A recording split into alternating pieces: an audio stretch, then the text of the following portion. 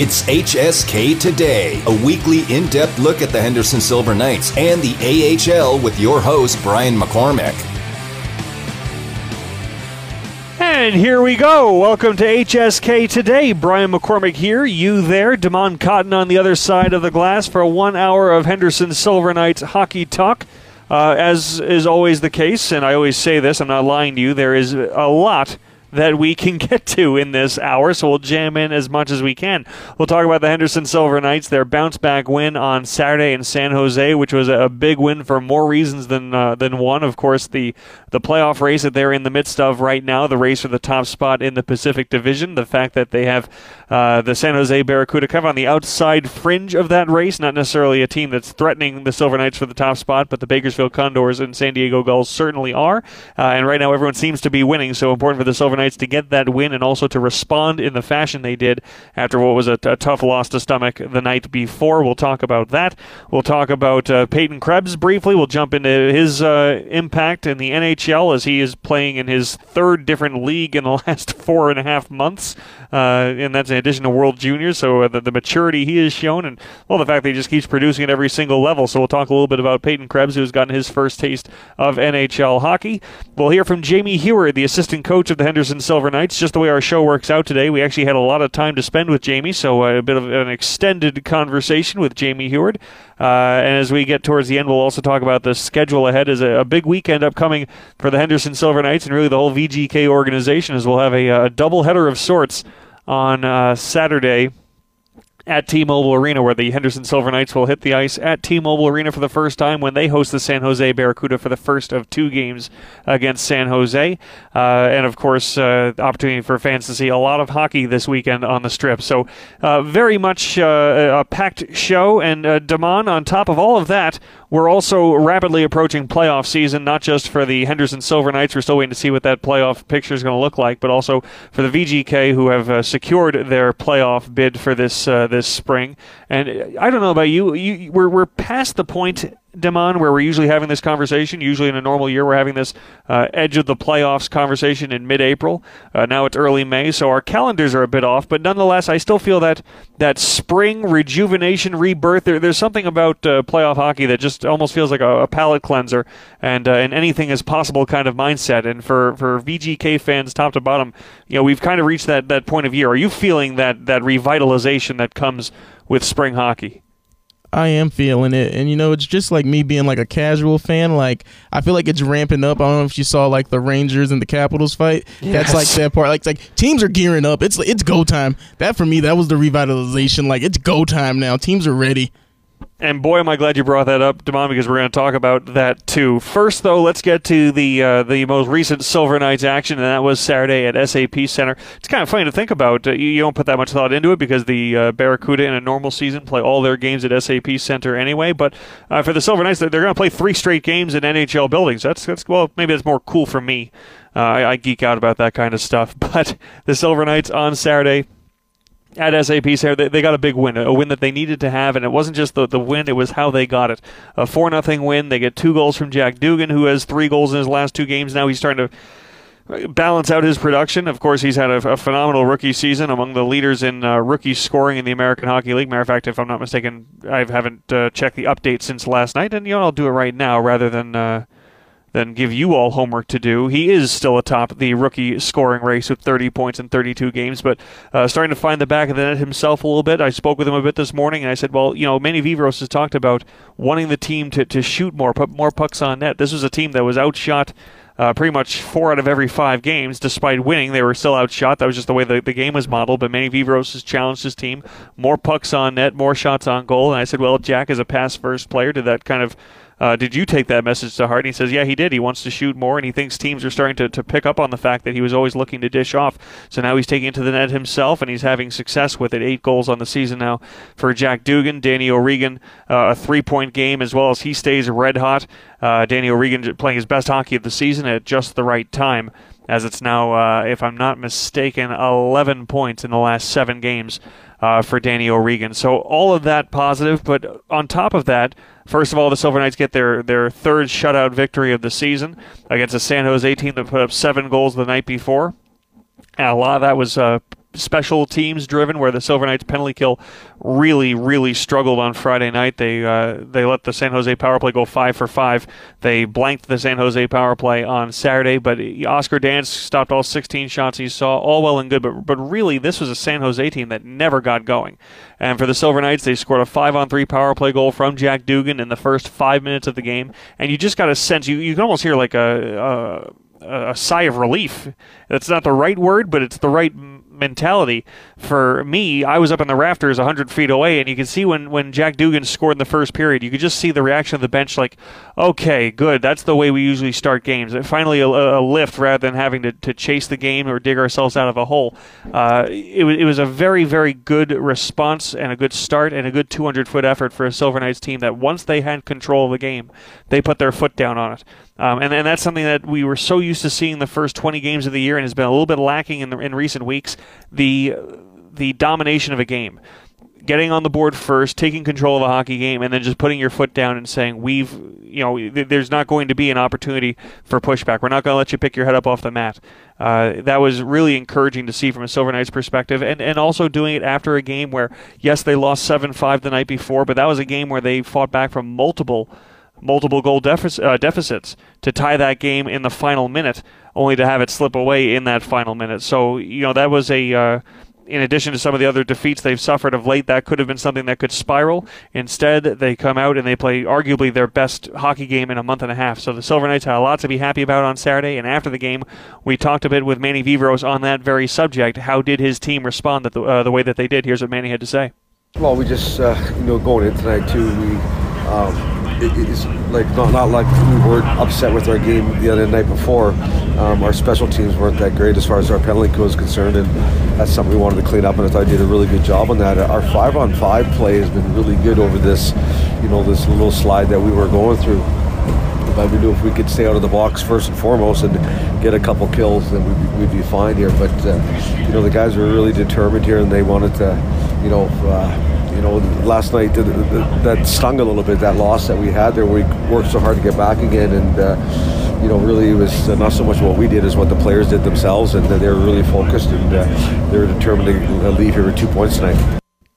And they did just that. That was head coach Manny Viveiros. So now you ask for the Silver Knights. They've had, by the time they play again against San Jose once again on Saturday, it'll have been a calendar week between games for the Silver Knights. San Jose lost a game in between, but they've been largely off their feet. Is it good for the Silver Knights to have had a week to decompress and get some practice time in and regather their energy? Or is that a win on Saturday that you wish they were playing 24 hours later to compound on it? We'll find out when we see the Silver Knights come out for a 1 p.m. puck drop at T-Mobile Arena. Now, fans, if you have tickets to that game, and it's going to be exciting, the players have already mentioned how they hope there's going to be a strong buzz in the building for what, again, is going to be a long hockey day at T-Mobile Arena.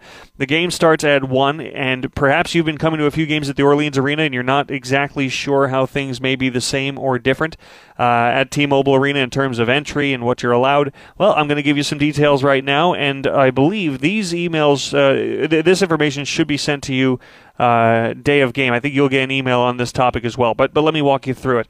When you go to T-Mobile Arena, there are no bags allowed, so be prepared. No bags will be allowed inside T-Mobile Arena. Doors are going to be open at 11:30 a.m., so 1.5 hours prior to puck drop.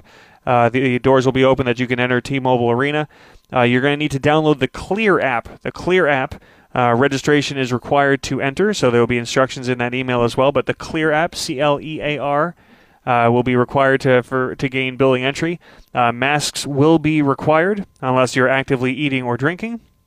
And once again, everyone will receive these instructions via email on game day. So if you don't have a pen and paper right now, don't worry, you're going to get this information again at some point. But just be mindful that there will be no bags allowed at the arena.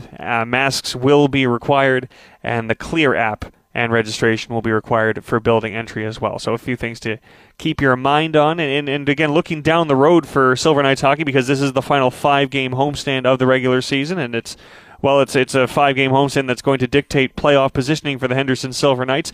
You want to get your tickets while they last, and for the Henderson Silver Knights, that includes these 2 games against San Jose, but also 3 games next week on the 13th, 15th, and 16th against the Bakersfield Condors.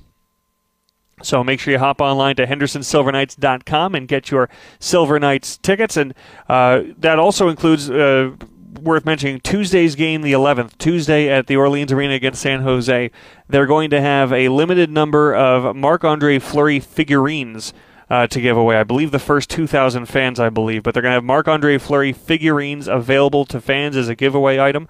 And we have tickets starting at $19. $19 starting price for tickets to that game on Tuesday the 11th. So hop on to HendersonSilverKnights.com and get yourself set for the home stretch of Henderson Silver Knights hockey. Moving forward, something that's, let's get to Peyton Krebs first. Let's take a look at Silver Knights players making an impact at the NHL level with silver and gold.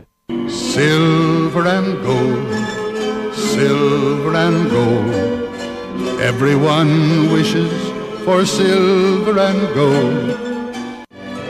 Krebs making his NHL debut this week and doing quite a fine job in the process. On his opening game, he got his first NHL point on a goal from Alex Tuch, and here's how it sounded from Dave Gaucher and Shane Knighty.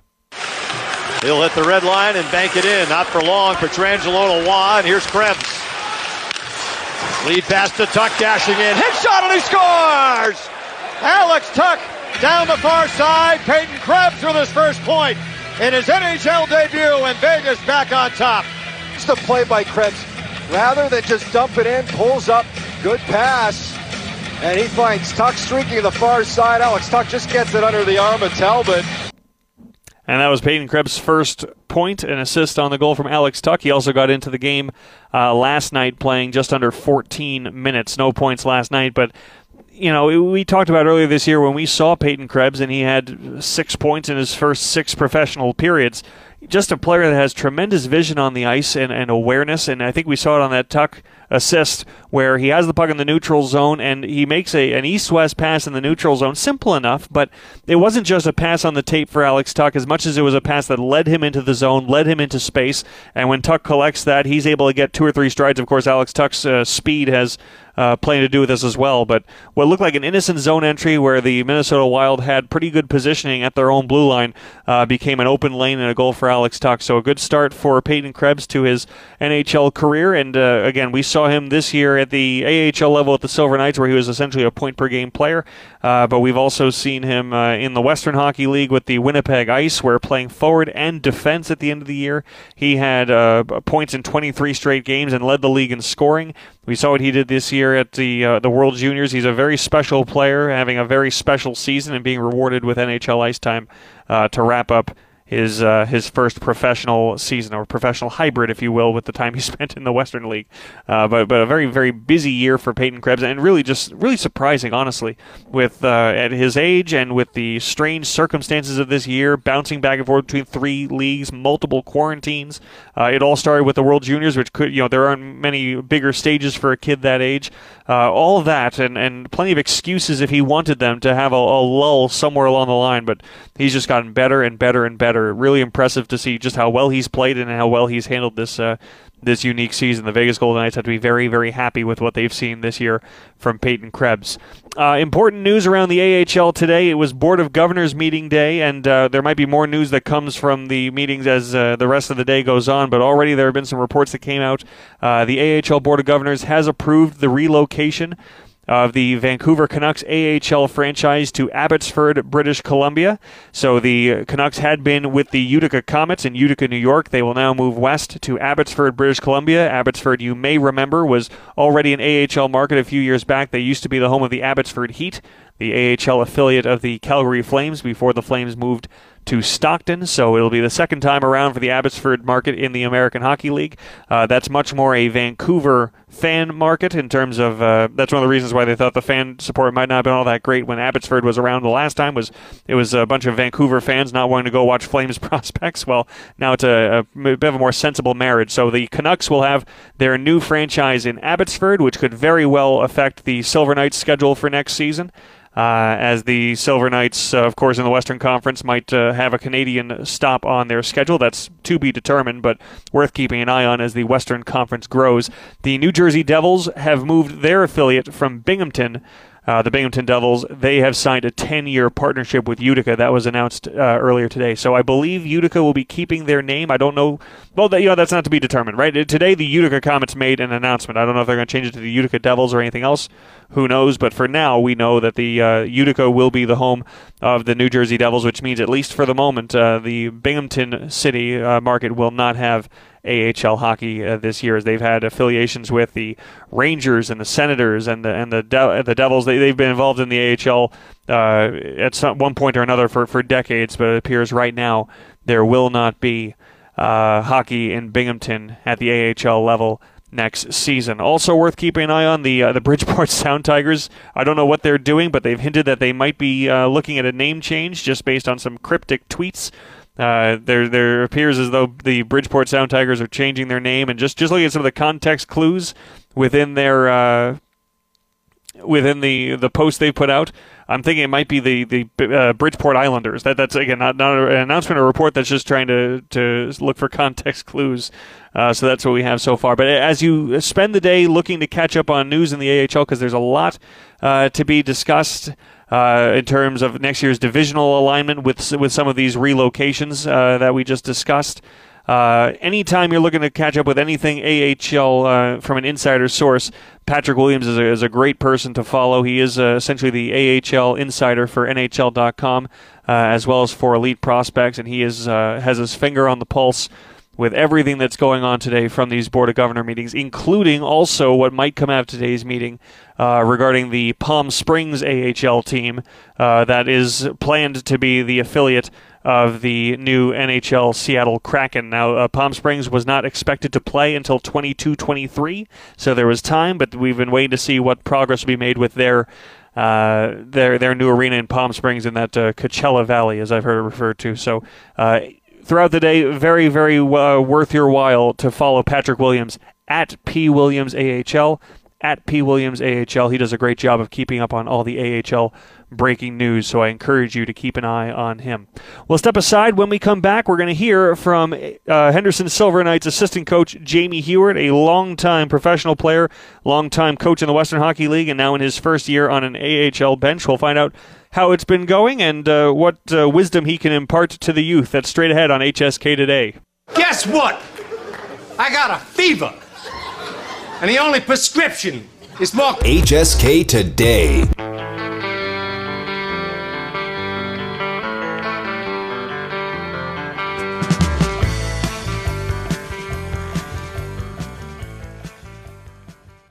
Back on HSK Today, Brian McCormick here with you, and we are with Henderson Silver Knights assistant coach Jamie Heward. And Jamie, thanks for taking a few minutes this afternoon to help us get to know the real you. Oh, my pleasure. So first of all, easy question right off the top, Jamie, is it is your first year as an assistant coach in the AHL with the Henderson Silver Knights? We're coming down to the home stretch now. So how has this season been for you? Have you enjoyed the job, and how has the team met the expectations that you had coming in? Well, I think all things being considered with all the COVID restrictions and no fans in the building early on in the year, and kind of the mental stress that it put on the coaching staff and the players at the start of the year, it's been exceptional, to be honest with you. If that wasn't the case, I don't even know how to describe it. It would have been pretty much undescribable how good it's been. So really, really happy with the decision to come down here and join Manny and the coaching staff and get to know Henderson and get to know the outskirts of the Las Vegas area, and just kind of go into a situation and be comfortable with everything that's happened.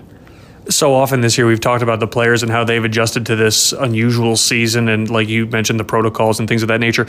We haven't really asked that all that often of the coaches, and the fact that all these things have probably impacted the way you guys would ordinarily do your job. I mean, you've probably had to be a little bit creative yourselves.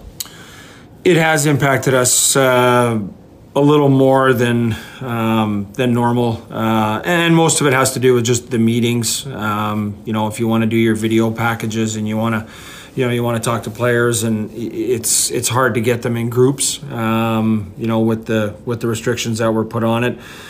The travel and everything, just trying to set up buses and that type of thing, to have 2 buses now, and to make sure, I feel bad for the guys that are looking after the stuff on the road, because it really does impact us quite a bit. But you know what? It's one of those things where we just had to dig in, and it made us, it's made us more aware of and appreciate the things when they're going well. So, it's like I said, it's not anything crazy bad, but it just makes you aware of when things do go good, that you have to appreciate them.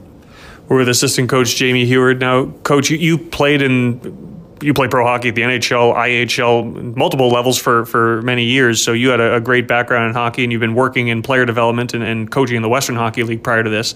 Now, we know your background coaching with Manny Viveiros, so that's one reason why you decided to come to Henderson, I'm sure. But in addition to that, having been in hockey so long, were you eager to make the jump to the AHL level? Is this a coaching opportunity that you were hoping would come along for a while? Yeah, I mean, when I first got into coaching, it was, I had just retired, and I couldn't get away from it. I didn't want to just not do anything during the day. I mean, I was programmed to meeting at this time, lunch at that time, game time, travel time. Everything was was set up for you, and your life was pretty much around the rink was laid out by somebody else. So hockey was all that I really wanted to do. And at the time, I had young children, and I didn't know if moving them away from home again was the right idea. And so I just decided to get into junior hockey back in my hometown. And it just I wanted to see where it was going to go. It wasn't something that I put a lot of pressure on myself, or oh my God, I got to make that jump. I need to make it to the NHL. It's my lifelong dream. It was just something that I was just going to feel my way through and let the process take care of itself. And the more my family grew up, and the more that I got into into coaching and the guys that I started coaching with, the more I realized that, it was a goal that I wanted to accomplish, and something to strive for. If it didn't happen, it wasn't going to be the end of the world. But if it was something that I was wanting to get to, and it's good to have a goal in coaching, and that was going to be my goal. So jumping from junior to pro, I knew a lot of guys that were up here, and there's a lot of NHL coaches and guys that I played with that are coaching that you give them a call and kind of just ask them certain questions about the next level, and they all basically just said the same thing. You played a long time, and a lot of the stuff that is stuff that we're teaching right now. So it's not like you're going into something totally different. So, and the guys with the Knights were very helpful. Ryan Craig and Gilly were awesome to talk to at the start of the year, just to kind of feel my way through the process, and here I sit.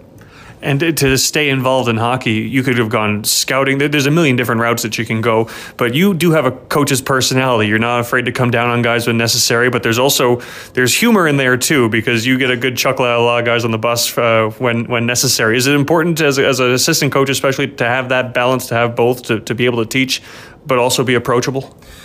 Yeah, 100%. The generation of player now is a kind of a why generation. Why did this happen? Why are we doing this?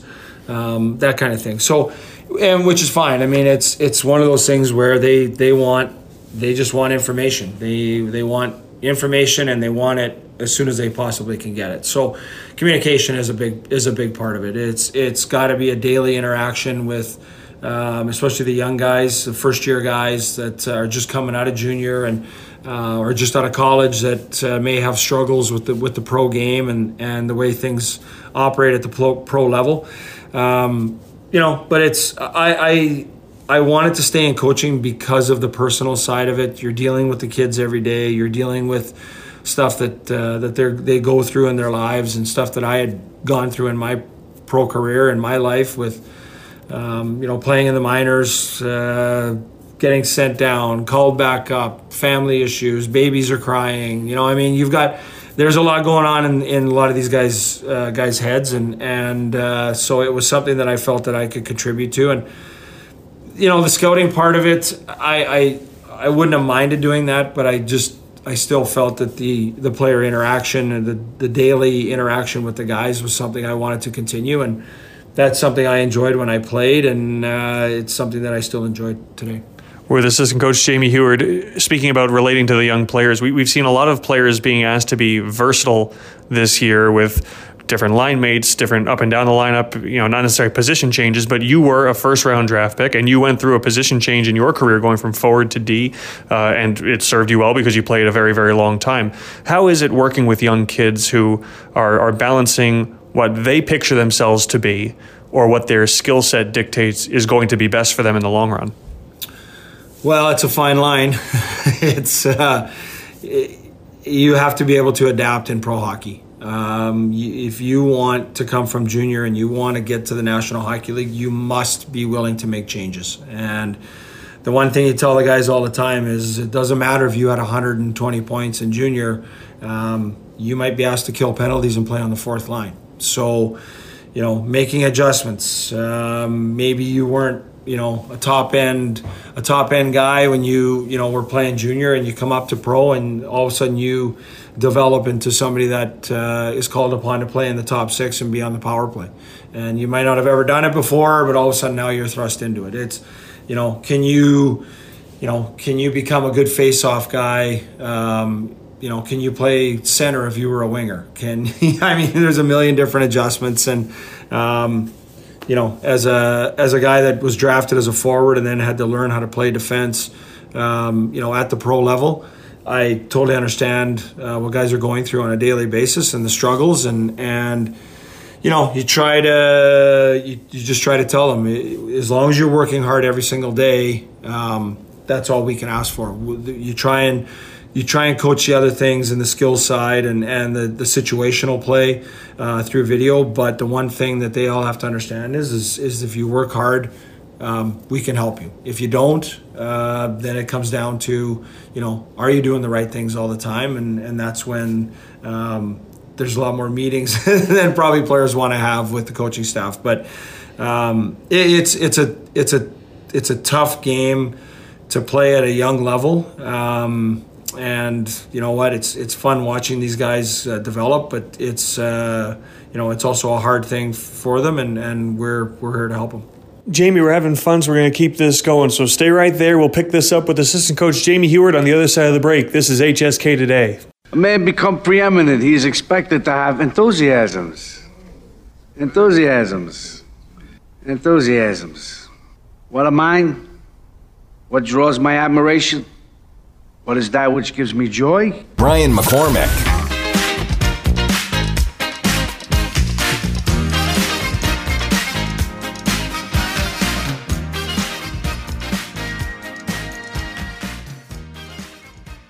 Back on HSK Today, continuing our conversation with Silver Knights assistant coach Jamie Heward. This is the inaugural season of Henderson Silver Knights hockey, and if you wanted to get perspective on what it's like for a first-year team with a new fan base and new expectations, well, someone who would be an expert in that would be you, because you were a member of the expansion Nashville Predators, you were a member of the expansion Columbus Blue Jackets.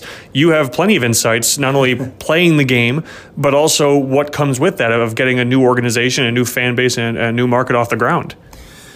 Well, and then you add in, all the difficulties with COVID and everything that kind of surrounded it. I mean, the one thing with the expansion, the expansion teams that I played for, the fans were a big part of it in the first year, and unfortunately, the fans haven't been able to be a huge part of our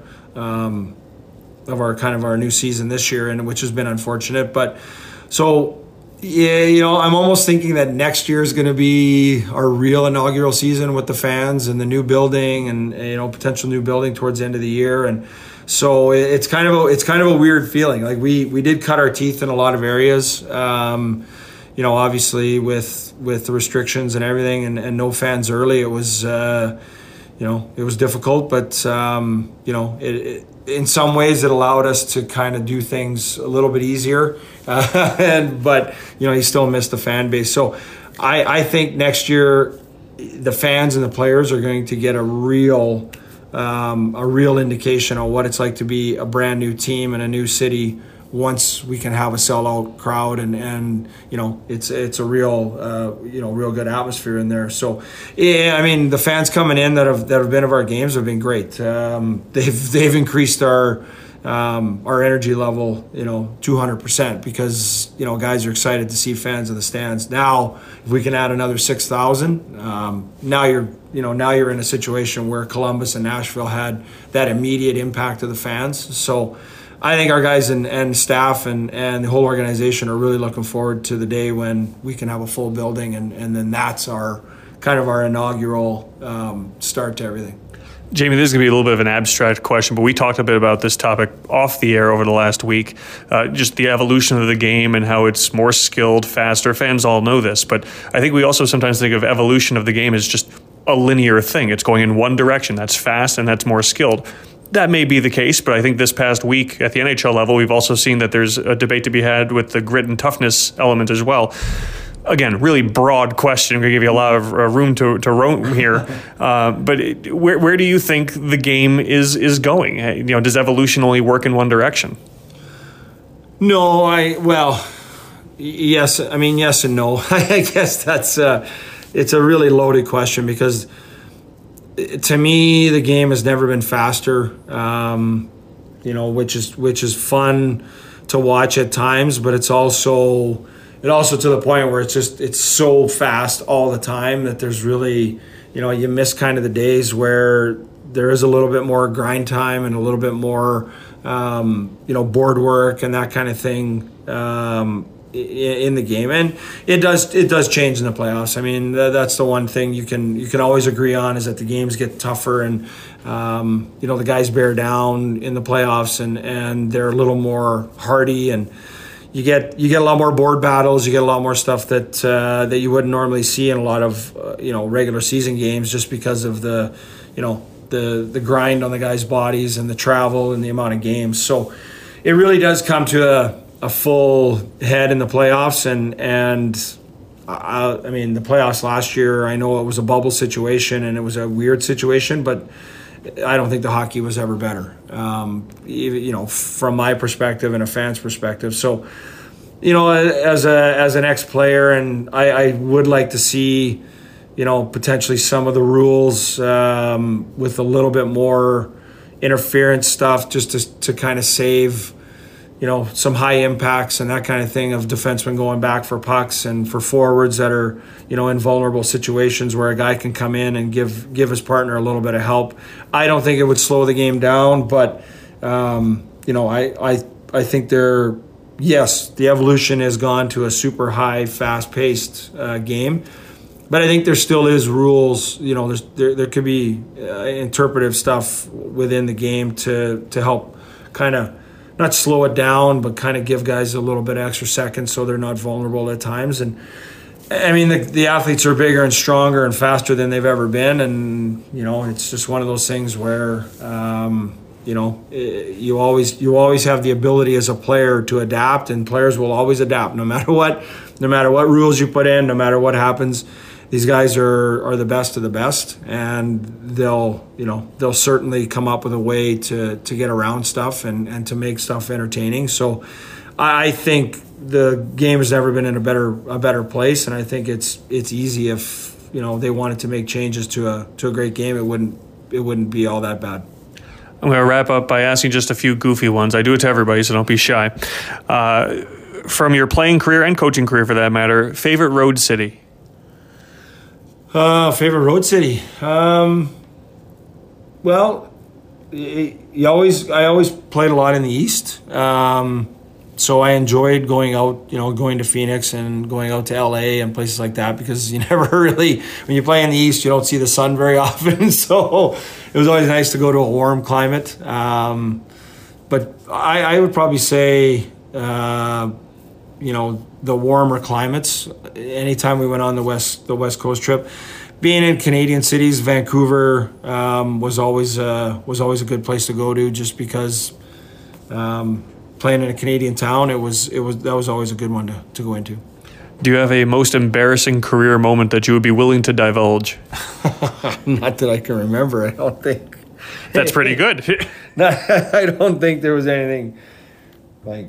No, I'm not gonna go with anything too crazy. I don't think there was anything that was like. Yeah, not publicly anyway. I don't think there was anything in public that I did that was absolutely ridiculous. So. That's just me asking you to do my job for me.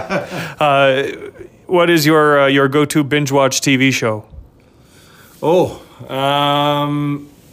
Well, for a while there, I mean, they're coming out with a new season, but it was Ozark for a while. I'm actually into right now. I'm getting into the Peaky Blinders. So I'm just started that. I'm a little bit behind, but that's kind of my binge watch right now. That feels like your kind of show. Jamie Heward, best concert you ever went to? Oh boy, I've been to a lot. This is gonna be a hard one. It's gonna be a real hard one. I would say I saw U2 in Zurich, Switzerland, when I was playing over there in a lockout year. So I'm gonna say U2 in Switzerland. The European experience you had playing, how similar or different is to the European experience that maybe you guys, younger players, are having now? I was pretty fortunate to have a good experience in Europe. I played in Switzerland, which is a beautiful country, and so to me it wasn't. I played in Russia, which was a little bit more difficult, just with the language barrier and that kind of thing on the family. But I certainly feel for the young guys that are, that have to come over, and language barrier and learning a different game and all that kind of stuff. It's, I feel for them when they come over, because I knew what I was going through when I went over there. So you have to understand that, coming to a different country is not easy. So it's, it's something that you have to talk to the guys about. Last one, Jamie. I asked Manny Viveiros this earlier in the year, and he chuckled at it the first time, and then the second, third time it was less funny. But I wonder what you think. When you look at Tyler Steenbergen and Stuart Skinner, some of the Swift Current Bronco alumni, they've had out for you guys. They've had very good seasons against you. Is there a reason?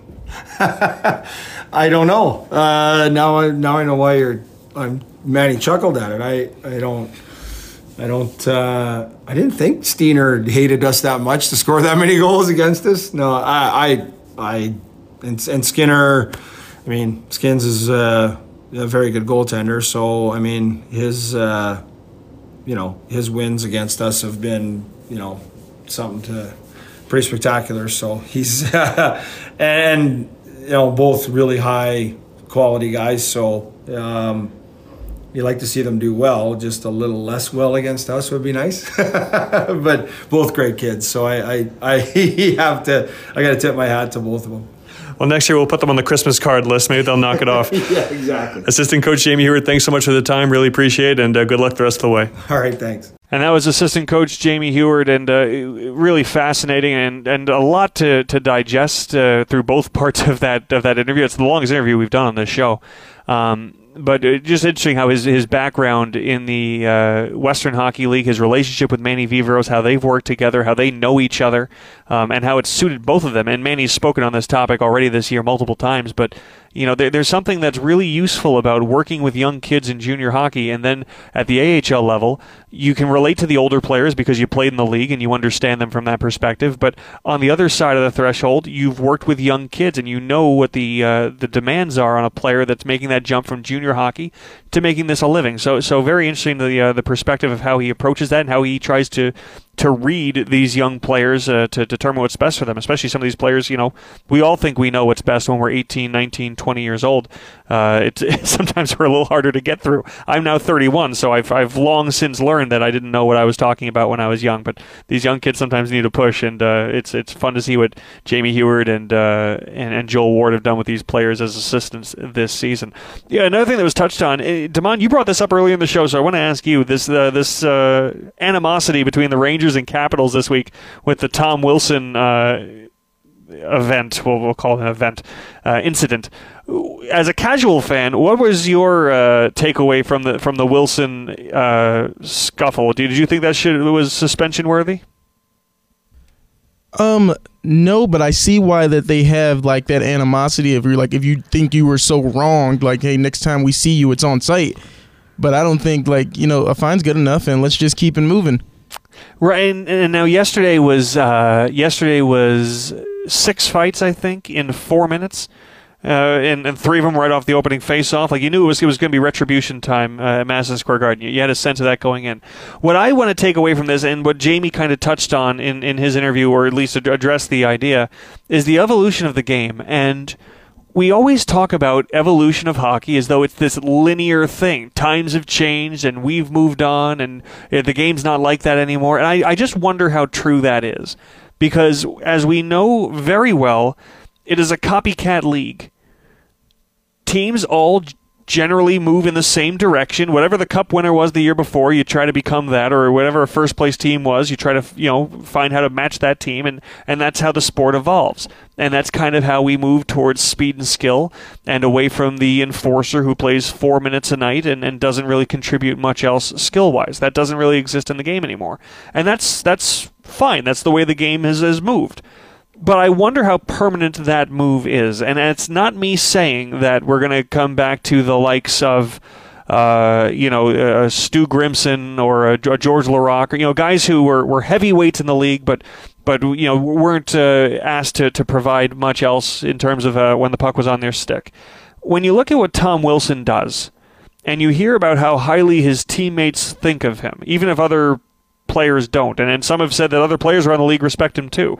You do get the sense when you hear the way players talk about him, there's a real animosity there, there's a real dislike, but if he was a free agent tomorrow, his phone would probably ring upwards of 20 times.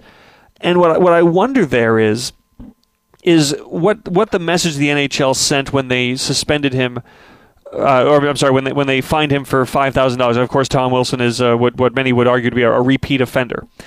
This is not a Tom Wilson defense or apologist show. That's not the direction I'm taking this. But what I do wonder is, people say, $5,000 fine, that's all. Well, what message does that send to Tom Wilson? I wonder if the message is to everybody else that, from an NHL perspective, if there's a blatant, undeniable, suspendable launching shoulder to the head, then they're going to likely suspend. That's generally been pretty well upheld by the NHL since they've put more of a focus on head injuries and primary point of contact on hits.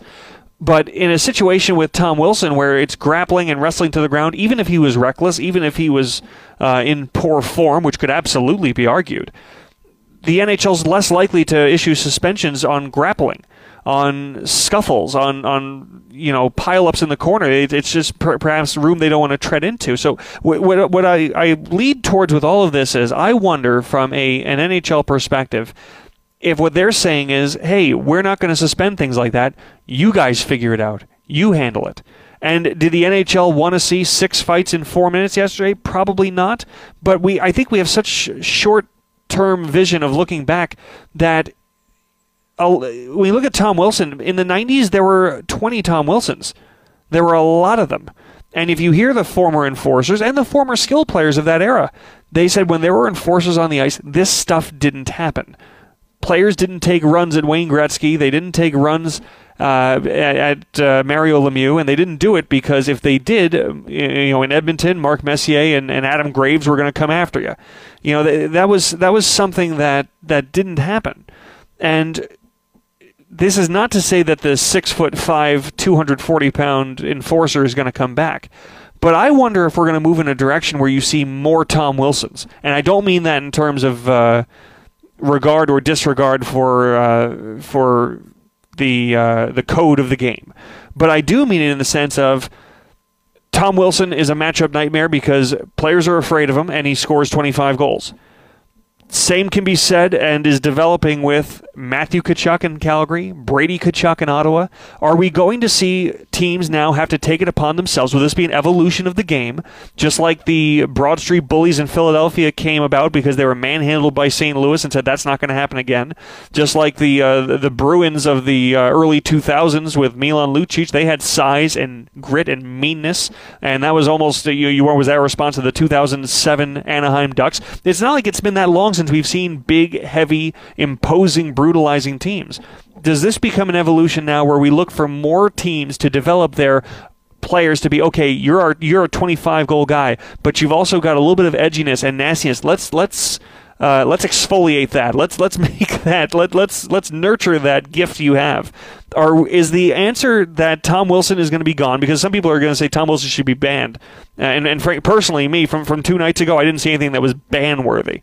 I saw something that the Rangers were upset with, and understandably so, and they want more punishment from the league, and that's justifiable to ask for. But I didn't see anything that's going to get Tom Wilson banned from the league.